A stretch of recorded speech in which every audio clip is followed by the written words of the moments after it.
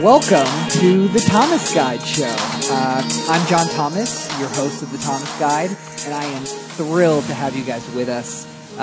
Boy, this is a first. I've partnered with KFI. If you're watching it live on Facebook Live, thank you for doing that on KFI's page as well as the Thomas Guide's page. Or if you're listening to us via podcast from thomasguideshow.com, or of course, tweet me at the Thomas Guide. It's my Twitter handle again is at the Thomas Guide. Please, we want to get your feedback. This kind of show is something where we want it to be interactive. But before I get into the nuts and bolts of the show and what it's all about, I would be remiss if I didn't plug what we're here. This is not my base camp. We're actually on remote at the Pastathon that KFI is promoting.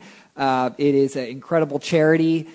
Please, if you haven't been following KFI all day, go to pastathon.com and give something, give anything. It's a great charity. I think they're going to raise over $300 and something thousand today, which is basically feeding starving children, literally starving kids all over Orange County and LA. It's a worthy cause. I cut my check earlier today, and I'd highly encourage you to do so. So please donate. Okay, with that said, the Thomas Guide. This is our first show, and really what we're all about is politics, of course. I'm a political strategist by trade, but it's a general talk show. We're going to talk about news, culture, and basically trying to make sense of the world. And of course, a little bit of CrossFit, because I do like to work out a lot. So we're going to talk about that. And we're going to talk later in the show about naked workouts. Now, I'm not working out naked yet. Maybe our special guest, will do a naked workout for us if you beg him.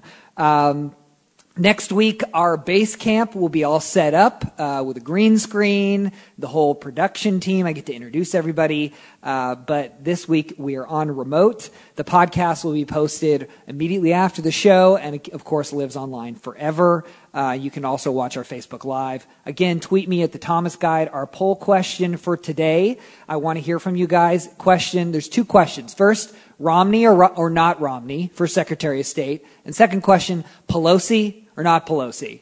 I have a feeling I know which answer is going to be on Pelosi, but I don't know what your answer is going to be on Romney. So please tweet us, Facebook us, and we'll discuss that at the end of the show.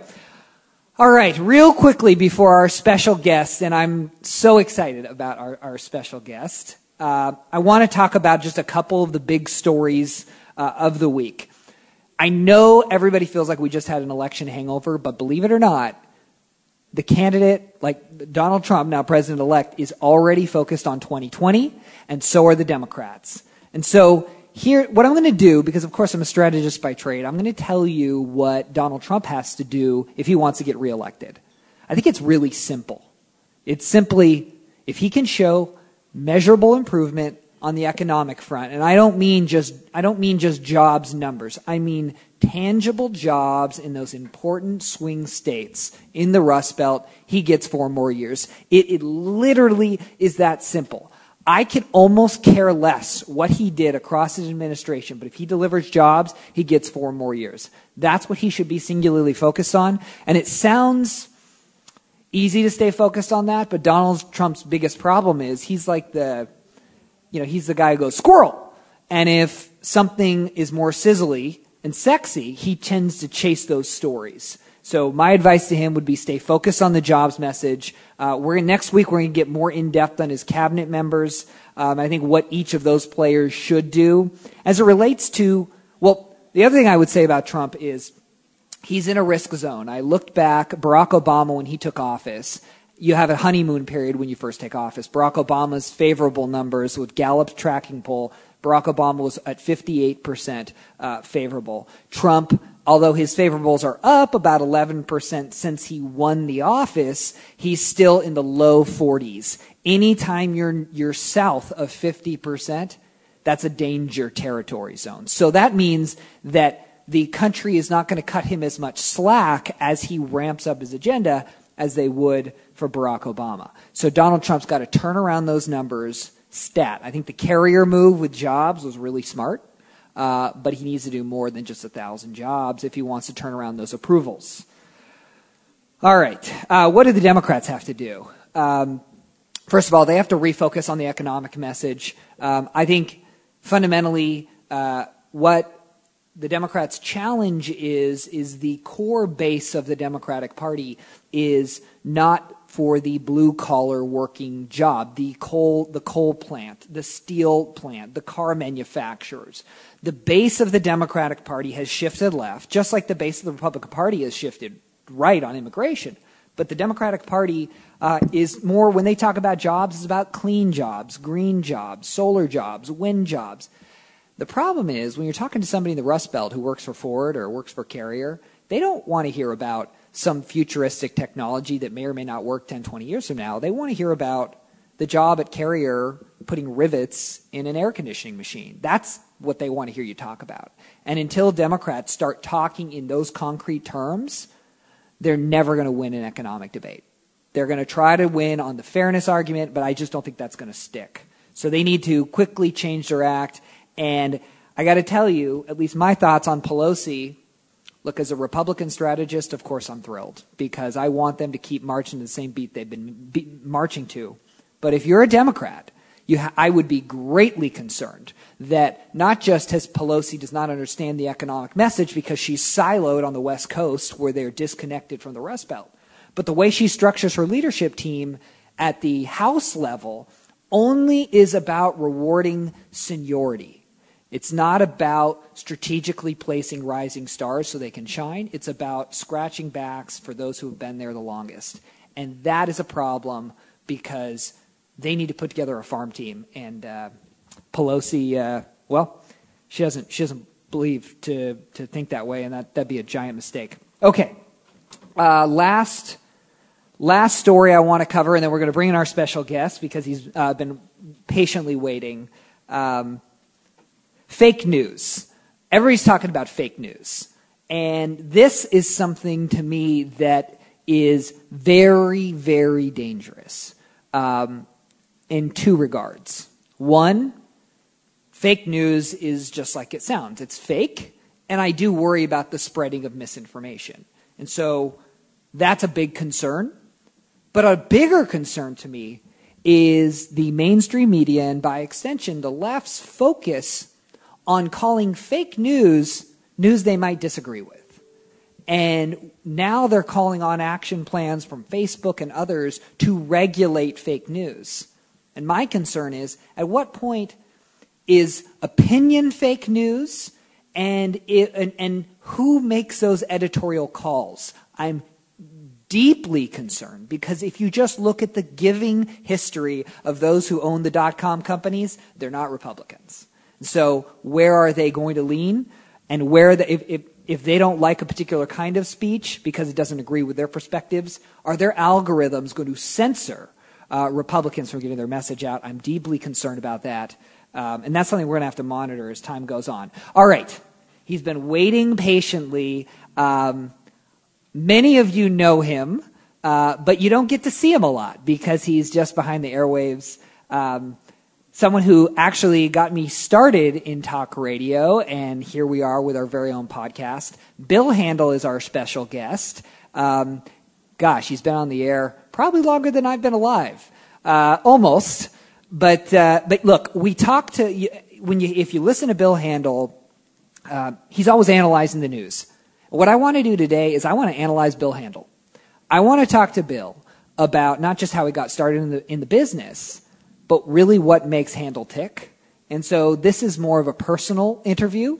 We'll see if we can pull out some more embarrassing stories out of him in this process. But Bill, why don't you come up to the podium this way?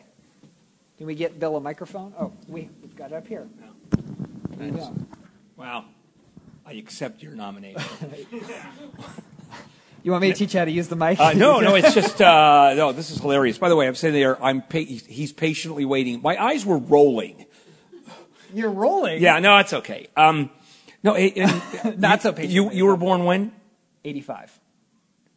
85? Yeah. As long as, that's right. Did you start in 85? I started in 1985. God, I feel so old. So, all right. Besides the fact that you are old. I am old. Tell how... Okay, your background, just to get to the punchline. Your background was you tried to be an attorney. No. right? I was, Okay. and I You am, were- and I you were am an attorney. You know, Okay, but I mean, having a practice, Right. Had a full you- practice. You explored that. You got involved in surrogacy Right. parenting work, which was at the time groundbreaking. It I was. mean, no one's done that before. Right. But how did, from dealing with turkey basters and sperm, take you to being the top morning talker in America? well, yeah, I mean, thank you for that. Yeah. The morning talker. Okay. Well, you are. I'll take that. All right, you no, are. I'll own that. Yeah. Thank you very much. Ladies and gentlemen. Yeah. It's like anything else. Most of the people in the radio business, and even to some extent television business, fall into it. For example, here you are on your first broadcast, and it's going to grow. I mean, based on the fact that you're going to be part of KFI, and it's going to expand. Yeah. And so how did you get in there when you become large, which you will? How did that happen? Well, I was a strategist. I was interviewed a bunch of times. I got to be a guest on KFI, and it worked out, and everybody liked me, and all of a sudden now here you are.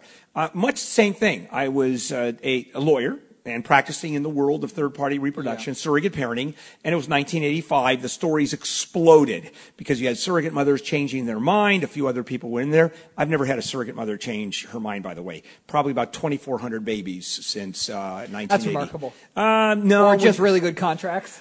Or really just lucky. Locked in. Yeah. The point is that I was interviewed enough times where someone paid attention to me.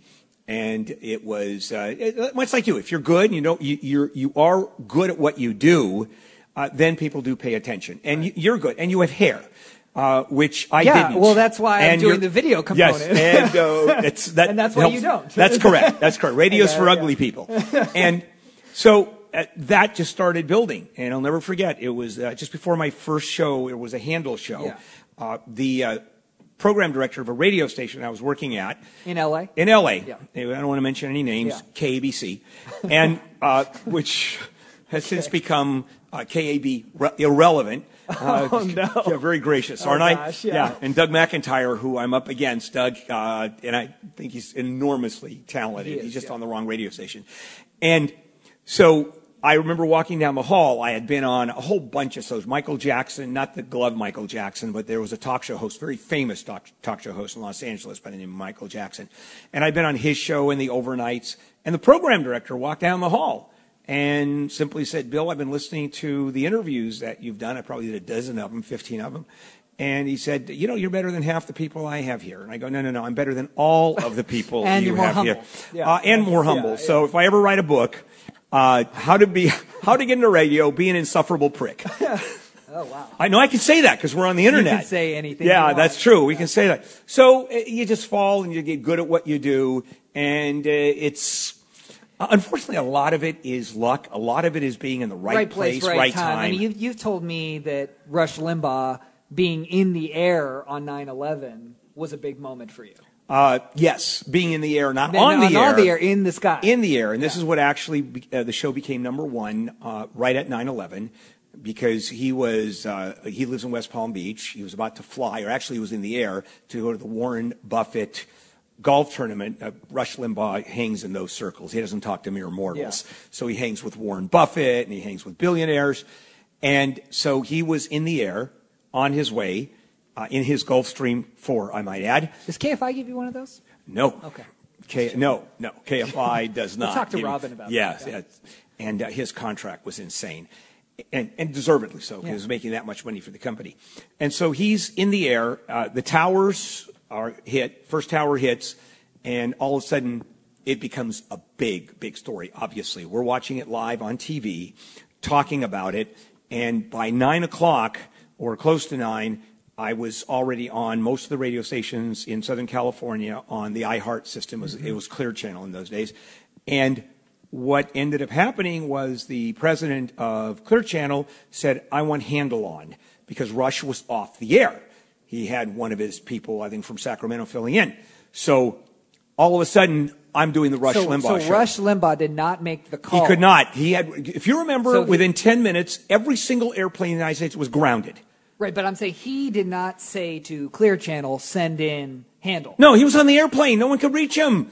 Well, the only thing that we knew is that every plane was grounded in the United States, and the FAA through the control towers that you're on the ground. Where were you at that very moment? I was sitting in the KFI studio, the same one we talked to or talk in, and that's where I was sitting. Rush Limbaugh is now landing in the one airport in Georgia that isn't within 200 miles of a Clear Channel station. Because remember, all you have to do is do a remote. Yeah, you know, if we have to do something here, we just go to the nearest Clear Channel station. We're an hour drive. He's 5 hours from anywhere. So he gets a car and starts driving back to West Palm Beach, listening to me do the Rush Limbaugh show on the biggest broadcast day since probably Pearl Harbor or the assassination of John F. Kennedy. How do you think he felt about that? He wasn't a happy camper. Yeah, that's a pretty big day. He really, it was in that, and it's tough to miss that in the first place. Sure. And second of all, it made KFI. With that, the station exploded. And did you know when you were doing that broadcast that was something big? Not the news event, but did you know for your career? No. I mean, what were you thinking at the time? I was too busy paying attention to the news that was coming in. Because when a major story like that breaks, and you're doing live radio or live television, all of a sudden, the news is coming in, different sources. I had producers running around throwing me, this is the latest, this is a quote. We run to news reporters all over. I remember someone who did work for us, who doesn't work for us because he's a moron.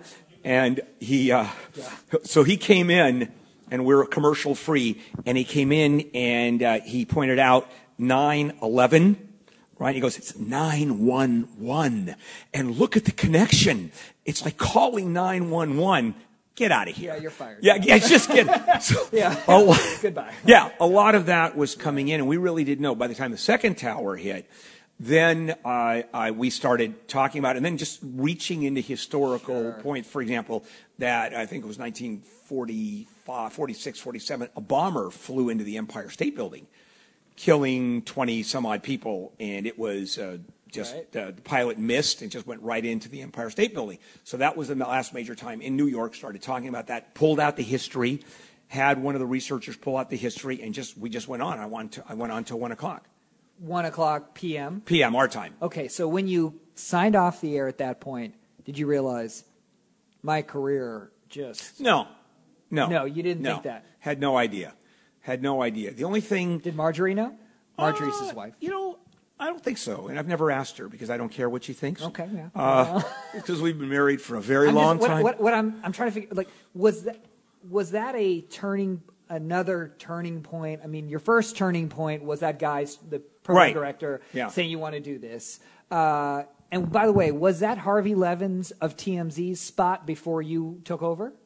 No, Harvey Levin, I think, I don't remember if he was on KBC. He was on 710, I think it was KMPC in those days, and I think maybe he was at KBC for a period of time. But different, you took over somebody different. I didn't take over anybody's show. I just started doing Handle on the Law. They just gave me a Saturday show and said, here you go. Okay. They didn't have a legal show before that. I see. Okay. So it was something that they just created. And by the way, I'm kidding about my wife, Marjorie, because I have to see her later on today, and I really do care. She is the best. Yeah, she is wonderful. But I didn't know. No, you don't think in terms of career. I mean, I didn't. The only time I knew that we that it was solid is I had signed a contract, and I was in the middle of another change in the contract. And it was, the way it worked in those days was ranking. So if I was number 10 in the market, I'd get X number of dollars bonus. If I was number 9, I'd get that much money. Number 8, I'd get this. If I hit number 5 in the market, I'd get that plus another figure, and all the way to number 1. Of course, I'm never going to reach number 1. And it was a throwaway. They didn't care because we were already 15 or 18 in the market.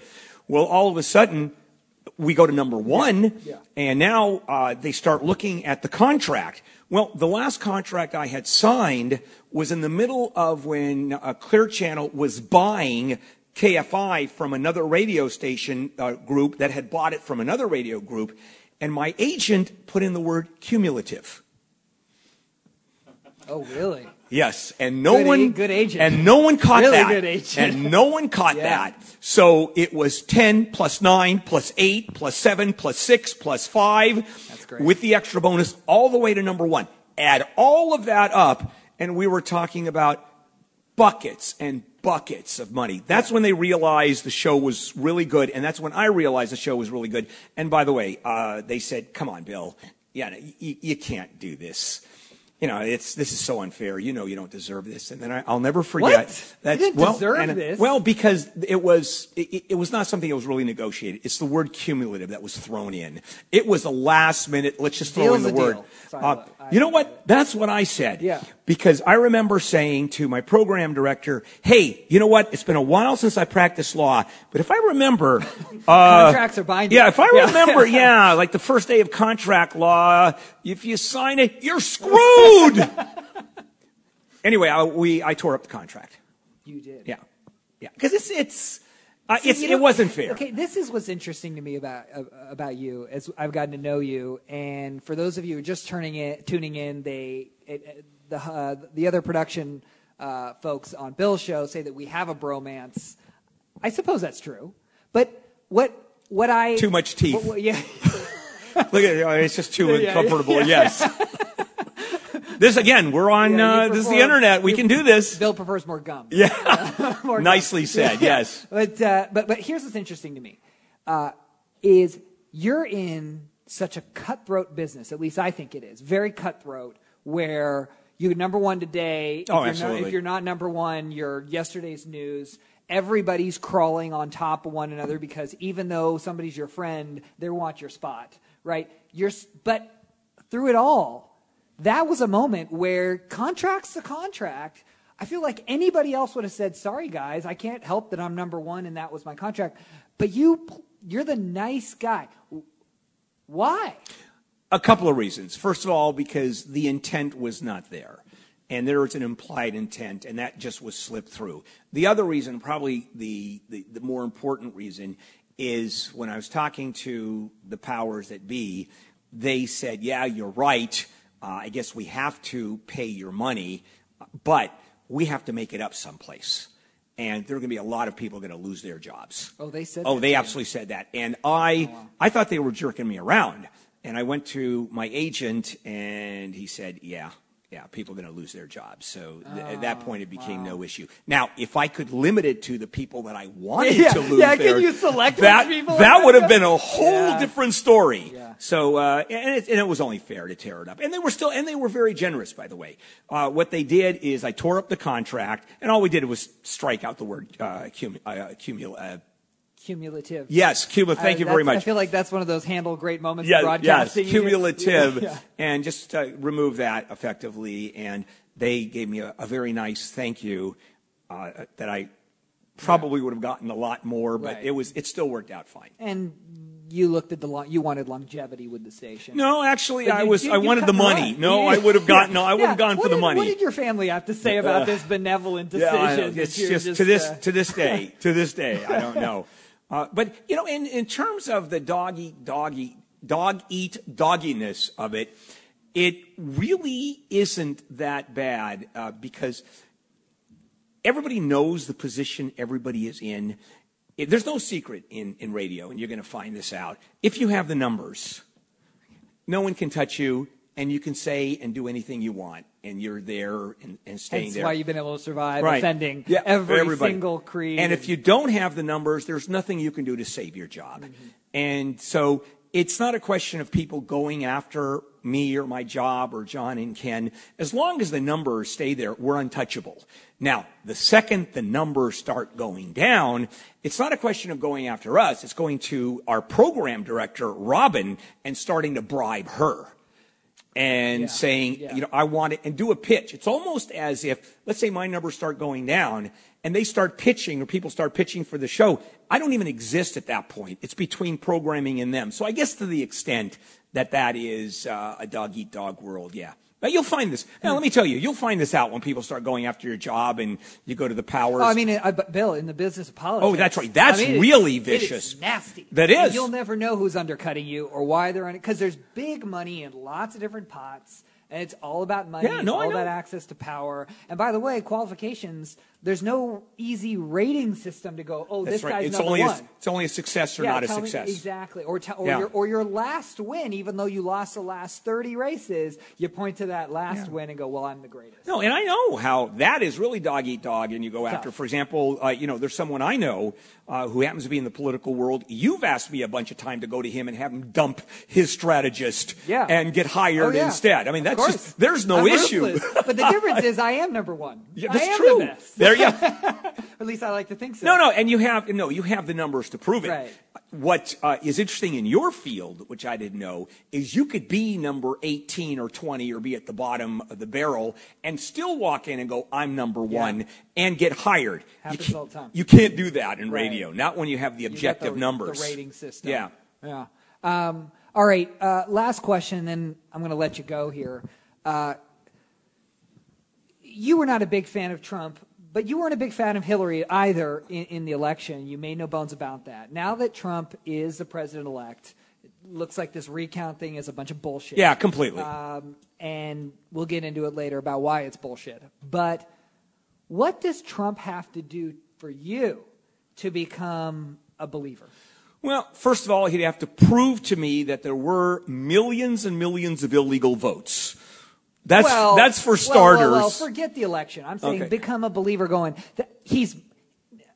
I know you say he's your president, just like every American should. But at what point is it that you go, this guy's a good president? He's a really good president. And he has a shot of doing it. He has the best shot of anybody I know to hit it because, first of all, he's got a clean slate. As we know, he owes nobody anything, and it's what he wants to do. I'm not thrilled with his picks. But again, I don't know what kind of picks what they're going to do because, for example, Obama choosing a Secretary of State meant nothing because he was the Secretary of State. Right. Same thing with Richard Nixon. He could have picked Bozo the Clown, and it wouldn't have made any difference because he was the Secretary of State. So we don't know how far Trump's going to go.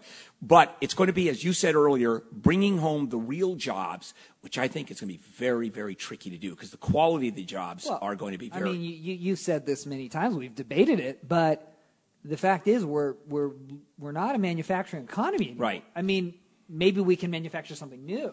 But you're right. The challenge of bringing jobs back and not the 1,000 here, 1,000 there, that's great for optics. I don't even know if he can do that because the world has changed so much. But what he can do, and he has asked, and he wants to do, is renegotiate our deals. China, for example, he's absolutely right. It's brutal how China is screwing us in terms of the dumping, in terms of the tariffs, in terms of the manipulation of its currency. It's ridiculous. And Obama has just sat on his ass and eaten Chinese food and opened those Chinese fortune cookies as he's talking to those guys. Just took it in the shorts. And I think Trump has a real chance of undoing that one. And frankly, nobody knows. What I love about this is all the world leaders are scared to death. They don't know, which is great. It's a great place to start. You know, Bill, it's interesting because I think sometimes what makes a good president is whether or not you don't know where they're going to land. You don't know how crazy they really are because it allows you to carry a big stick. Do you like that part about Trump, or does that scare you? I'm enjoying it more because it's good for talk radio. It's great for talk radio. And you look back in history where you have accidental presidents. Not that Trump is an accidental. I mean, he was legitimately elected, but accidental in the big picture. No one would have thought. Orchestrated. The establishment said exactly. Time, but Harry Truman, who everybody thought was horrible, turned out to be. History is going to be very kind to Harry Truman. Right. An accidental president is, in those days, everybody was accidental. Abraham Lincoln, a man that was totally unqualified to be president. That somehow right place, right time, right place, and the best thing that ever happened to this country. If Trump was listening and he just heard you compare him to Abraham Lincoln, it'd be pretty flattering. He would actually say he's better than Abraham Lincoln. He's better looking. Yes, bigger hands. Has more money. And, would have a better beard if he grew one. Exactly. He doesn't like people who were shot in the head. Yeah. He likes people who live. Yeah, if he was a real president, he would have survived. He wouldn't have gotten shot in the head. Yeah. He would have finished out his second term. Give me a percentage. What percentage chance do you think Trump has to be a good president? I think 50-50. I think 50-50. He's got a shot at it. He's a very smart man. There's a lot of things about him that are just weird. For example, this fantasy he has that somehow he's not going to be putting everything he's selling off and putting in a blind trust. I think even he realizes now the conflict or the appearance of that doesn't look good. Yeah, and there are certain times when you can say, "Screw you, I'm Donald Trump." I don't know if he can do that with this. Well, and I think the press, rightfully so, will feast on him over the next 4 years, digging up the conflicts and figuring out business deals in different countries and trying to tether it to government action, whether it was intentional or not. I think it's scandals and controversy that he doesn't need to have over the next 4 years. Because he'll have plenty on his own. We'll Not so much see. scandals. I mean, not necessarily scandals. Controversy. Just because of who he is, yeah. And I love it already. How many conventions have already been booked at Trump Tower and at Trump hotels in Washington, D.C.? Sure. And does he hand a card? For example, when Abe, Prime Minister Abe, came in to meet him, and Ivanka, his daughter. Is it Abe or Abe? It's honest Abe. Okay, good. It's Abe. I've heard Abe. Yeah, it's not Abe. Okay. They don't have a lot of Abes in Japan, where he's handed a card and he goes, here's a discount if you book your next event at Trump. You want your diplomatic deal sped up? Here. Yeah. So I think it's a good shot. I think it was a decent shot at it. I'm very excited about it. Well, actually. as apoplectic as you were, and many Americans were. Oh, totally apoplectic. I mean, Bill, the week or two before, I remember I called you up 2 weeks out. I changed my mind. I thought I pegged it wrong until 2 weeks out. I said, he's not going to win. 2 weeks out, I called you going, there's something moving in these numbers. Holy smokes, he's got big momentum. Actually, you said holy shit. I think I did say holy shit. Yes. Yeah. And then at that point, you started calling me daily going, oh, he doesn't deserve it. What if he presses the button and he nukes us all? You seem to... Well, I didn't say he was going to nuke us all. Okay. I mean, if Kim Jong-un is not pressing the button, then Donald Trump is certainly not going to press the button. But it's true. I mean, Here's to me what's remarkable. And I think I was hopeful that this is who he was, but I wasn't sure. He's an actor. He plays to his audience. When he's in a campaign and he needs to get ratings or votes, he says what he thinks he needs to say to get that constituency, even though he, to his core, I think is more, moderate on the social issues. But so governing is a different thing for him. And that's the question I'm asked. Playing to an audience and sitting behind the desk and making a presidential decision is a very different animal. Yeah. And we don't know what that's going to mean as he becomes the president. Right. And we're in for a ride. Yeah, I was going to say, your business is going to be great. You're going to be number one. Robin's going to be thrilled for the next 4 years. At least about her business. I don't know about I don't know. But anyway, it's going to be a lot of fun. And we'll be talking. My pleasure. Thank you for being with us on our first show. Congratulations on this. You popped our cherry. Did I just say that? Do you love the internet? Do you love the internet? Matter of fact, Robin, our program director, is over there watching this. I heard no, you didn't. She loves this when we're not on the air. Yeah. Robin, you were a little bit uncomfortable when I looked at him and I said, "That's quite a fruit package you have." Yeah, Robin wasn't the only one uncomfortable. Your daughter. That was a little more personal. Yeah, my daughter, who was sitting next to me, got very upset. Understandable. Be quiet, Dad. All right. It's my show. Anyway, take care. Thanks. Congratulations. Thanks. I'll turn this off. All right. Bill Handel, everybody. Thank you to Bill. Thank you to KFI. And one more quick plug about the Pastathon. If you haven't gone and donated, please do that. Pastathon.com. Is it the Pastathon or Pastathon? Oh, pastathon.com. Go do that. Please, every little bit helps. Bill and Marjorie, his wife, were very kind to give us that time. All right, moving along.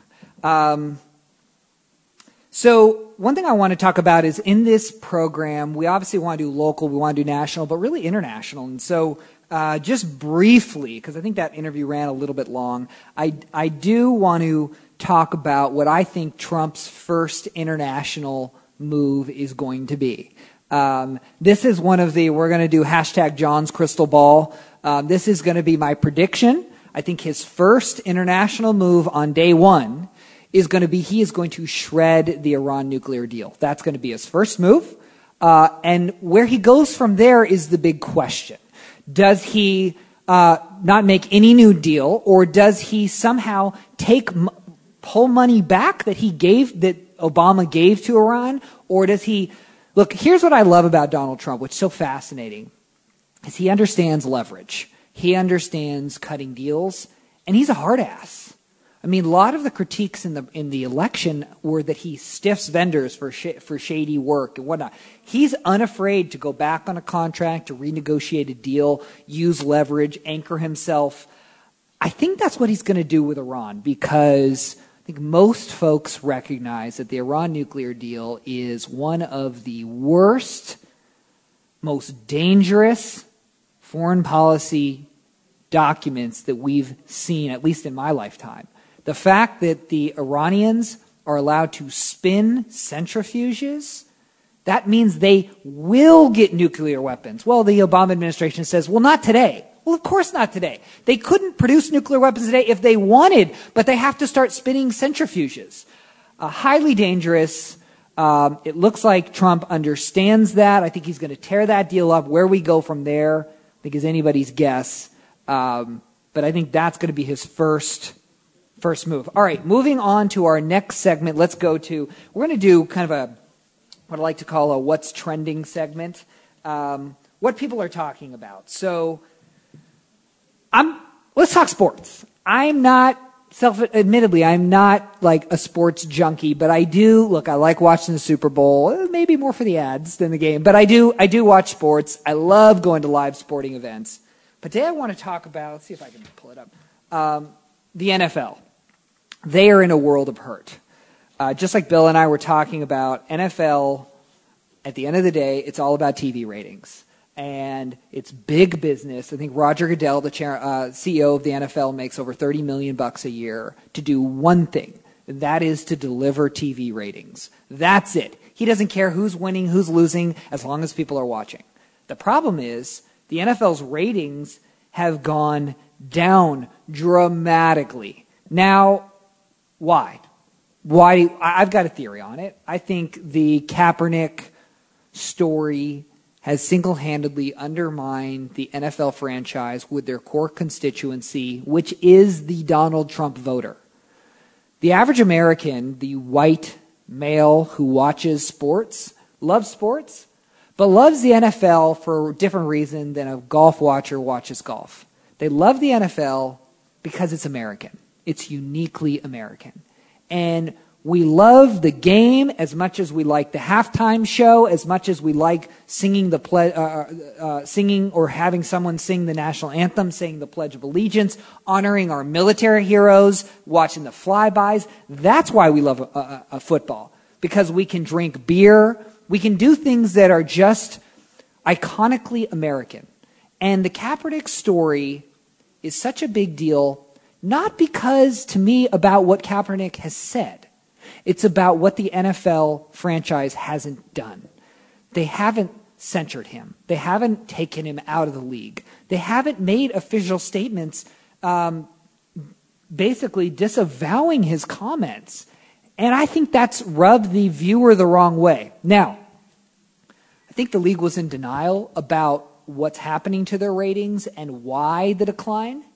But it's reaching a tipping point, because after Donald Trump won, I think people are putting two and two together that maybe Americans are frustrated that we're losing our sense of America. And mark my words, this is another John's crystal ball moment.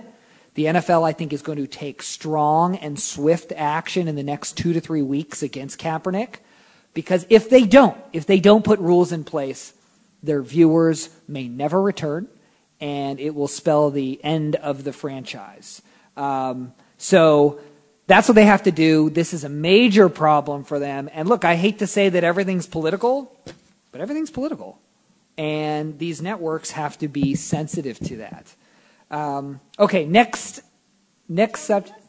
Oh, sure. Oh, yeah. Let's do it. Know how they can get notifications of the podcast. They want to know, great. Is it a podcast, or what are we doing? Yeah, what are we doing? All right. First of all, thanks for the feedback. Your default go-to is Thomas Guide. It's thomasguideshow.com. That'll be where you can get subscribed to the podcast. You can look at all of our social media. This is what's so special about this podcast. It's never been done before. in a general talk, political news podcast. We're going to do Facebook Live streaming, and I can't wait to unveil our home-based studio, our base camp. It is really slick, professional. When we're talking about the news, we're going to roll the clips like a TV show on screen. So you'll be able to watch at least the first half of the show on Facebook Live. So always catch us on our Facebook page. You can find on from the thomasguideshow.com. But also go to my Twitter whenever you can, because that's how you're going to interact with me. It's at The Thomas Guide, and you can tweet us. So that's how you kind of keep in the loop. You can also sign up for our email newsletter. KFI is going to blast it out promoting us. And you're going to find me hopping across the KFI network. And one thing we're going to do on our Facebook and social media is I do a lot of punditry work, and not just at KFI. I do it for Fox News. I do it for CNN, where they dogpile me as the Republican typically. I'm on local Fox. I'm all over once or twice a day. We're always going to post our clips so you can see me, and then we can talk about it if you want on the next segment. So this is a podcast. You can always listen to it. It's going to be about an hour long each week, every Thursday at 1 p.m. is when we go live. And then, of course, the podcast gets posted up and lives on forever. It's free. It will always be free. Just be clear. So please sign up for the podcast so it gets pushed to you with the updates. But we want to hear your feedback. Was there anything else, Helene, before I move on? Subscribe on iTunes. Sure. Oh, yeah. You want to subscribe on iTunes. It's The Thomas Guide. So go to iTunes. You can subscribe. Anyway, that's the gist of the program. We're going to be unveiling more bells and whistles as the show progresses. But, this is our first show, although it's remote, and I'm sure you can tell. I don't think you can see the gold columns in here, but this is not our normal studio. So was there anything else before I go on? No, that's it, everyone. Sean here wants to know about the aliens. About the aliens? Yeah, I don't know, Sean. You have to give us more info. Yeah. All right, the aliens. Okay. And make sure to answer if you want our poll question of the day, which is for Secretary of State, Romney or not Romney. Let us know. And Pelosi or not Pelosi, if you like her or you don't, or you thought she was a good choice, please let us know and why, and we'll read them live on the air. All right. This story I love. Can't believe it's actually a story, but it's interesting. So one thing you need to know about me is I'm a fitness addict. I'm a workaholic. I work at least 18-hour days, but when I'm not working, I love to work out. CrossFit is my particular choice of punishment. I've been doing it now for at least 5 years. I compete in competitions kind of all over Southern California. When I'm traveling for work to different clients in different states, different campaigns, I will not miss jumping into a box. Look, this show wouldn't be my show if we didn't do some CrossFit talk and some fitness talk. So we're going to start it off with the latest fitness craze that's coming here to the United States is naked exercise. Yeah, you heard me. Working out, butt naked. Now, I've got a couple thoughts on this. Number one, when you're doing CrossFit, it's not an attractive look typically because you are straining, you are grunting. We have this joke in CrossFit, it's called deadlift face. When you're doing the deadlift motion, picking the barbell up from the ground, the strain and the pain is like no one should have to see that face normally, but that face combined with somebody naked is just not attractive. Okay, so no one should have to see that unattractive face. But the other thing is just logistically. Naked exercise, there are biking enthusiasts, like bicycles, who are going on group bike rides where 100 people will go out for a ride butt-ass naked. Now, forget the visual side of it. How does that work if you're a guy on the bike seat, you're flopping around? What happens if you fall? Because people do fall. What happens to your nuts? I don't know. I hope it's a trend that doesn't continue, but according to the article, naked exercise, the biggest benefit is that you can be comfortable in your own skin. It's a self-confidence booster. Look, if you need self-confidence to work out naked, you got bigger problems. Let's pick up a hobby, maybe get a new haircut. keep the clothing on, all right? It's just, it's gross. And look, I can tell you this on behalf of the Thomas Guide. When we find out about a naked event in LA, we will send one of our staff members to go do a Facebook Live of the naked exercise. Not it. Helene's like, Roy? Yeah. All right, you got this one.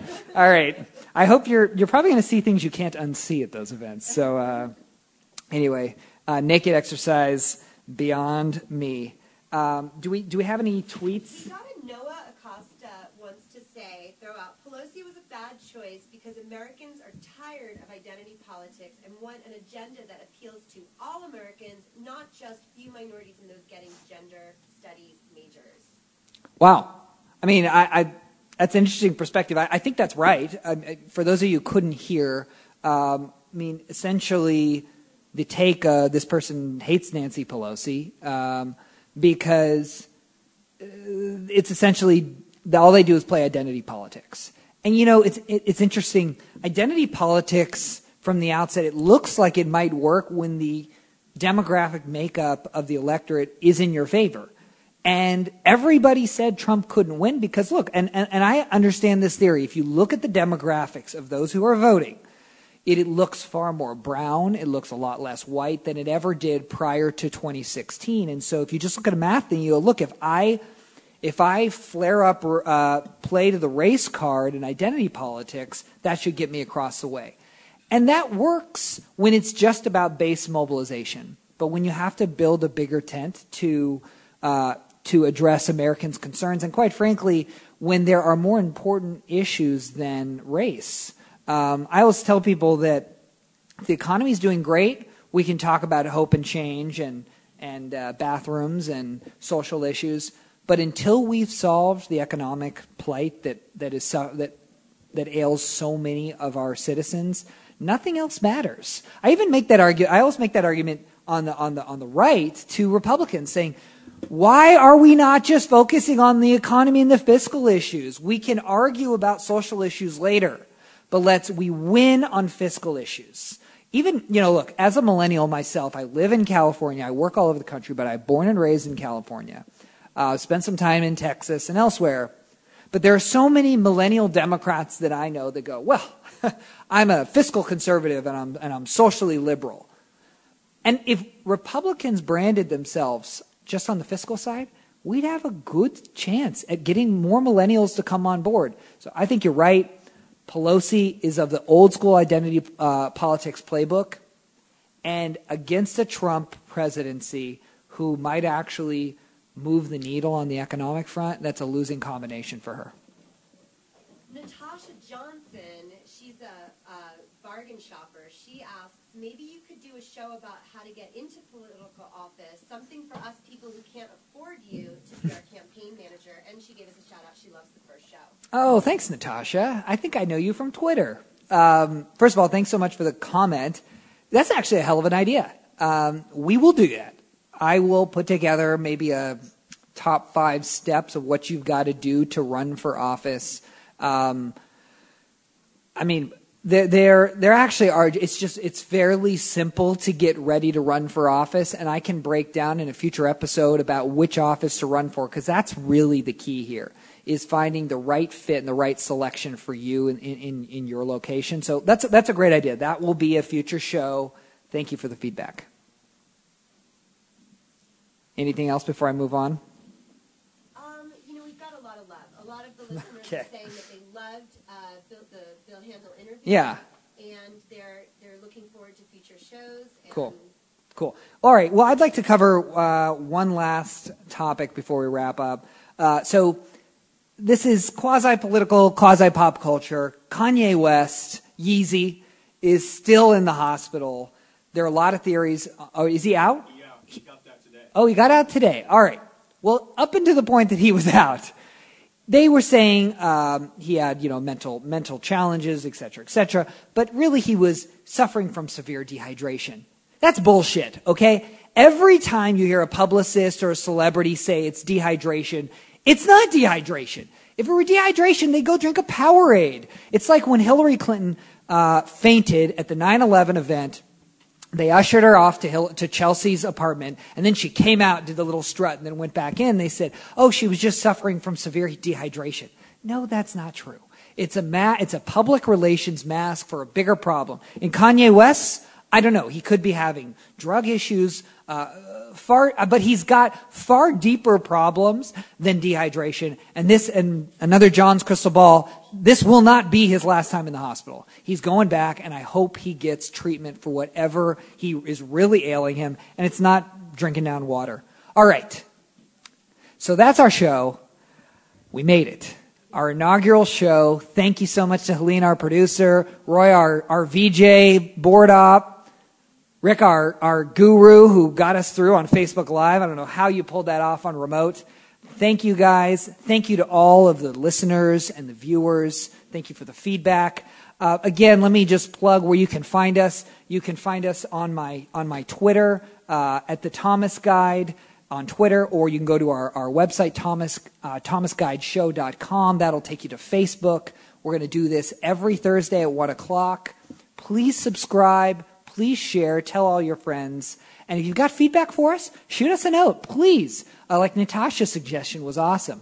So, look, I think this is going to be the start of something fun, something great. We've got incredible guests lined up that I'm not ready to announce, but you're going to love them. Both big names in the political world, but also big names in the pop culture world. So thanks so much. John Thomas here, signing off for the Thomas Guide.